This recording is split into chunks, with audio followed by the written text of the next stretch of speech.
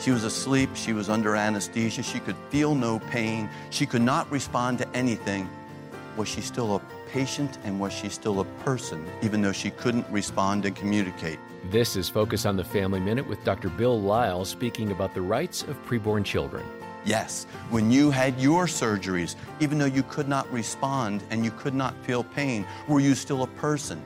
Yes, you are still a person. If I'm operating and I mess up and somebody dies, do I go out to the family and say, you know what, I'm sorry, Grandma passed away, we kind of messed up, but she was under general anesthesia, so it's okay. She felt no pain while she was anesthesia. No, a patient is a person, no matter how small, whether that is a patient like us sitting at tables or whether this is a patient on the inside of the womb.